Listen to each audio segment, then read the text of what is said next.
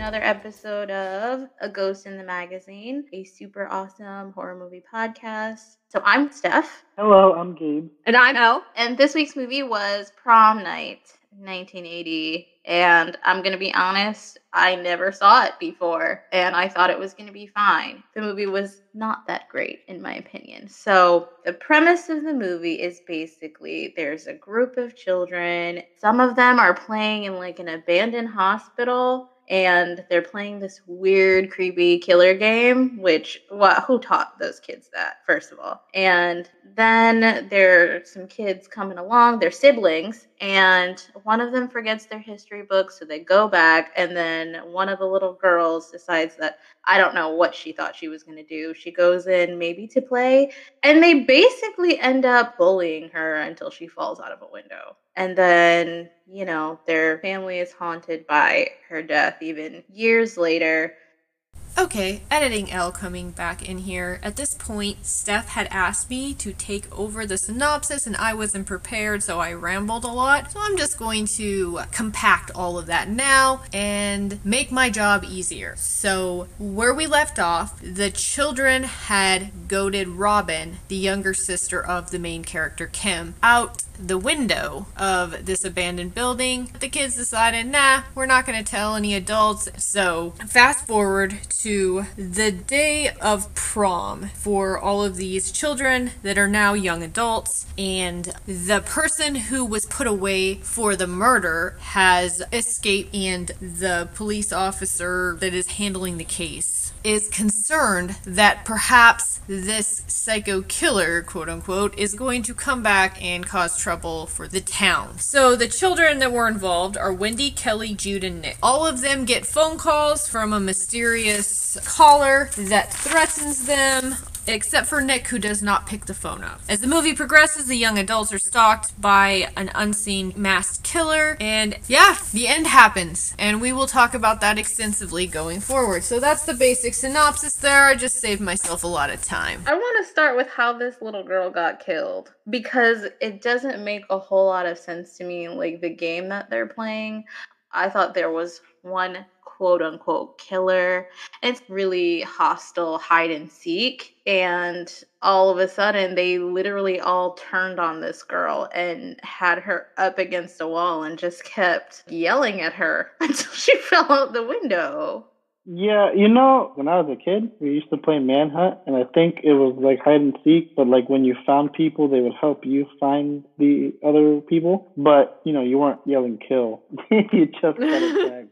Yeah, but at some point, didn't they get whatever they were going to get from the first 5 times they cornered the kid? And then, I don't know, maybe it's adult brain, but they come into a place and there's a window at the end of this room. We all know where this was going. And then the kid falls out of the window. The kid might be fine. I mean, not good, but could survive. And they just fuck off. And then, of course, the window falls out, I guess. And mysteriously, there is a shadow over the body. All of it was kind of a lot to me, because what the fuck goes on in this town that these kids were immediately like, no, we can't tell the police. Like, you're children. Just go get your parents. And they were like saying things like, oh, who's going to believe it was an accident? Anybody. Your kids. Like, yeah, you're playing somewhere you're not supposed to be. It's real easy to hurt yourself. To be fair, it was the one girl saying that she didn't want to tell, and she just convinced the other kids. The other kids, I think, were wanting to tell. And the thing is that you had like this perfect combination of Jude, who was just super anxious. And the thing about these characters is they never changed through the whole movie. And then you had Kelly, who was the follower. She just kind of went along with whoever. And then you had Nick, which I don't know what the fuck's wrong with Nick. Nick was just the worst. Yes, I agree. Okay, so how about freaking Slick in his van rolling up to that girl? I forget what her name is. Was that Jude? That's Kelly. Kelly is the follower. Yeah, she would be the one that would be susceptible to absolute stud like Slick, though. Oh my gosh. When he rolled up, popped the curb and everything, and she's like really flattered. And I just kept looking at Gabe, and I was like, did she really just get in this motherfucker's car? Because I wouldn't trust some stranger in a roofie van to get me to school. Every part of me was like, oh, hell no. Again, it's this character that she goes along with everything. Path of least resistance. Apparently, that van just did it for her, though. Yeah. Girlfriend. I mean, I guess when you're like a teenager and you don't know anything about anything. They had the best time though. They really did before they got murdered. They got stoned and fucked before they got murdered. So whatever. I mean, they looked like they were having a good time. To be honest, for me, the characters weren't that memorable. Besides Kim and then Wendy. But was she like really? I liked her character. Oh, okay. And then Wendy, the mean girl. The evil girl, yeah. The only person's name I remembered was Slick, because how could you not? He said they call me Slick. He said it several times. He made sure that you knew. I'm like, okay, cowboy. Yeah, my key is Kim, Jamie Lee Curtis, Alex, Bro, Wendy, Bitchy Girl, Kelly, the follower, Jude, Miss Anxiety, Nick, get the fuck out of here. Mr. Hammond is Kim's dad, the principal, and Mr. McBride is Nick's dad, the cop. I didn't connect the fact that the cop was his dad because I couldn't remember his face. He doesn't have a memorable presence. So I just kept asking, what is this cop doing here? When he was like, oh, I can finally enjoy the prom. Who the fuck are you? Like, why are you here? Right, that was a weird line anyway. Whose dad is this? Get your dad. I did not know he was Nick's dad until now. I didn't know until I looked it up after I watched the movie. So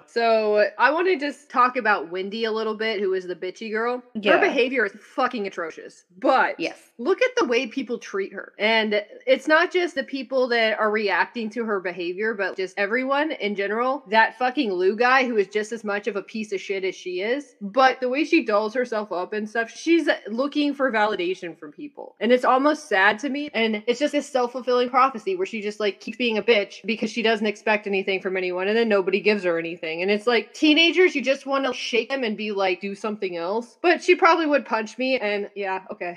She would punch you and then plot revenge against you. I'm just saying it's like shitty people are shitty for a reason a lot of times. I don't believe in the idea that anyone is pure evil. I think that people are shitty because reasons. There's a million reasons why people are shitty. And the problem with this movie is, like you said, I couldn't really tell the people apart. It was really hard to. There was like no character definition and there was no arcs in any of them. No. And it was just frustrating. And I hate the idea of like a Mary Sue, but that's the way that fucking Kim felt. This was the family of people who don't do any moral wrongs, and these are all of the people around them that they're just suffering. Frankly, the only characters that I liked were Slick and Kelly. Yes, I didn't care for Kim. Jamie Lee Curtis, especially in like the horror world, she's that bitch, but it didn't do anything for me. It could have been anyone in that role. The most magic there was that freaking disco scene, and that's not even on brand. Her character was very spicy. I liked her comeback. The only thing that I didn't like about her was the part around the beginning of the movie where Wendy kisses Nick, and she just seems like kind of okay with it. I mean, what can she do? That whole relationship is fucked. The problem is how is this fucking asshole just pursuing this woman knowing that he killed her sister or was part of what caused her sister to die? And it shows he has these little tinges of guilt, but it's not enough, frankly. It's gross. I'm grossed out by him. That really, really bothered me because I'm like, how can you kiss her and look her in the face? I think Gabe said like he would stay away from her forever. Like I would just avoid that entire family. Yeah. Right? And I would probably still be close with the people who are involved because you got to keep tabs on them and make sure that, you know, there's no bad blood or whatever. But as far as the family, like, no way. Well, see, that's the other thing about the Nick Wendy thing is he treats her like she's trash, but it's like you're just as much of a piece of trash as she is. Seriously. Because you went along with it. I hate that he is the sole survivor of the group. Miss Anxiety or Miss Follower deserved to live way more than he did. Yeah, they did. Especially the one who had the date and they were like banging in the locker room. They weren't banging. They were pre-bang. Pre-bang. In the locker room. And that scene was really upsetting to me because why are you doing it at school? It's yucky. There's cooties in that locker room. Anybody could have walked in. Locker rooms are not a sexy place. I don't care how many movies they put stuff like that in. It's not. It's so fucking gross. There's like ringworm and shit in locker rooms. Come on. Right. A little, athlete's foot, a little fungus among this. Like, and she's a virgin. Protect her, take care of her. It should be special if she wants it. So she's telling him no, and he gets super offensive, and I'll never understand that. He's like, what are you, like a little princess or whatever he said?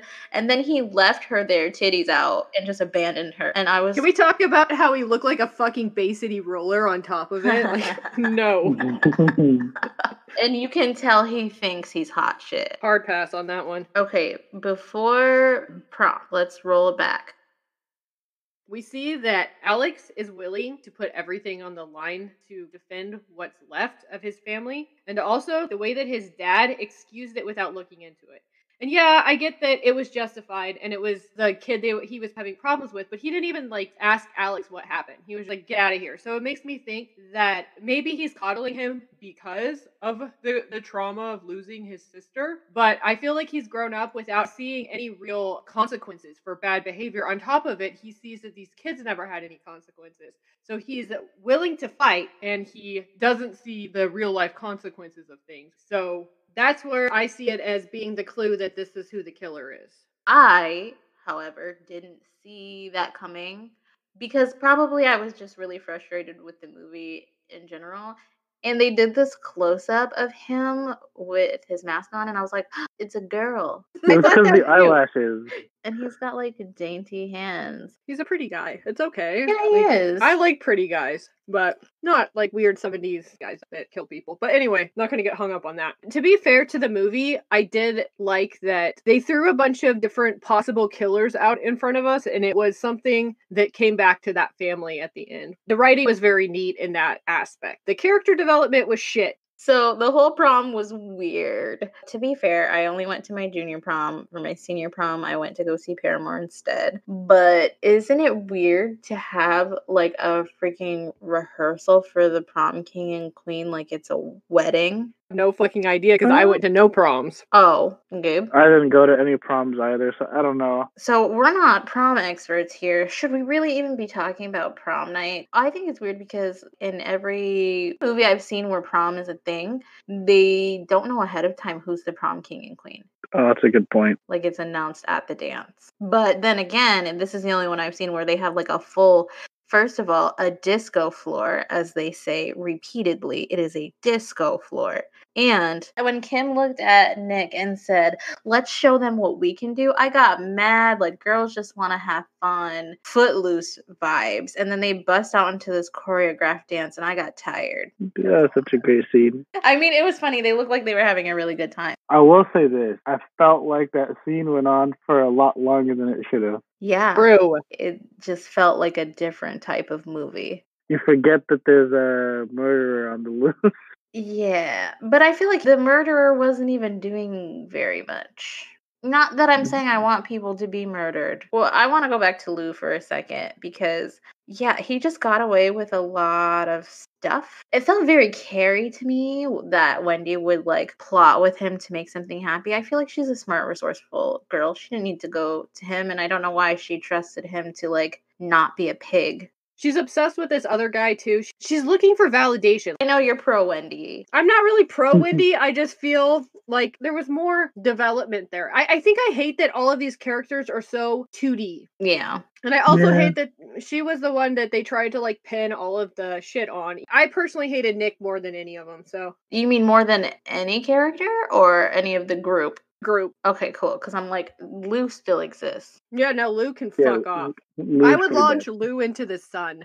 And we were talking earlier about that guy leaving the girl in the locker room. When they were making out, he literally licked her whole neck. Did you know? Yeah. So all that was messy. And then literally the last notes I have are that Slick is kind of the shit. Like, he's got a hollowed out history book full of joint. He's just having a good time. That murder scene, I think, was the most entertaining part of the whole movie because he like rips the doors open, and when he's stabbing the girl, he's jumping up and down like with Making weird feeling. noises. That was a crazy scene. I really thought he was gonna get away. I enjoyed the line, sit on it, ape, which... Oh, yeah. I did too. That was a good... I was like, I'm gonna start using that. And then the last note I have is that the scene where Nick is fighting the killer almost gave me a seizure. I hated the way that looked, like the flashing strobing lights. It was really hard to watch, and I wish they had done that differently. I think that they were trying to communicate a kind of confusion, which I get, but it was overblown. It was confused enough as it was. She's realizing, like, She's realizing it's her brother in that scene and everything else, and it's all happening really fast, and she's trying to defend this piece of shit who she should have just let him fucking axe. I didn't understand her going back for him. I feel like they haven't been dating for that long, and maybe that's rude as fuck, but like, save yourself with this. No. Just And it get seemed out of that they were there. together out of convenience because they were the prom king and queen. It did feel that way. If you murder someone, do not date their siblings. Yeah. I mean, that's just common courtesy. So, like, the ending still confuses me. After the brother Alex is walking out, he still has his mask on. Kim is yelling, "Don't shoot." And then she grabs him, and I don't know what she said to him, but it sounded like he said, "I killed her." And what I was waiting for was that it was going to show that she lived from the fall, and that for some reason he took the glass and slit her throat. Oh.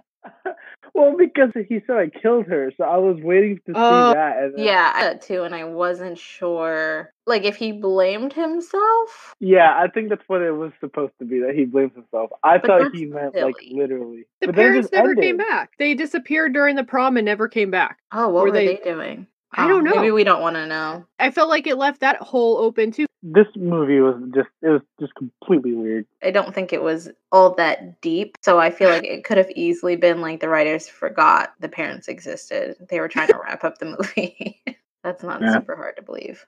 Yeah, this movie wasn't really like a memorable one, besides little scenes here and there. There's just so many times they could have made it better, and it was disappointing. I wish we would have watched the remake. The remake is better than this one, from what I can remember. I have a little fact that I found looking into the movie. The soundtrack was a spoof. They had an original disco soundtrack, and then they realized they couldn't afford the licensing, so they had somebody just like compose a bunch of spoof songs. But they were so close to the original songs that they got sued away. Yeah. That's kind of like sets the tone for the movie. Yep.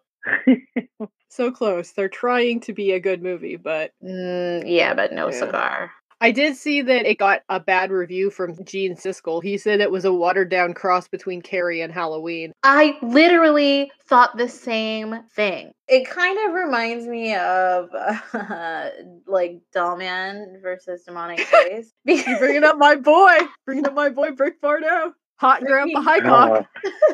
Frickin' Brick Bardo. Well, because they were like, we like this movie. We like this movie. Let's put them together and make Baby Oopsie Daisy. And it was trash. Absolute trash. Like, but I loved it.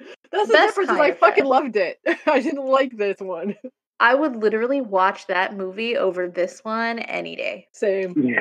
Next week's movie is Post on Shudder. I've heard a lot of really good things about it. You can follow the podcast on Twitter at GITM Podcast. You can follow me on Twitter at WitchXPudding. At Nocturnical. At Gay Buto. Cool.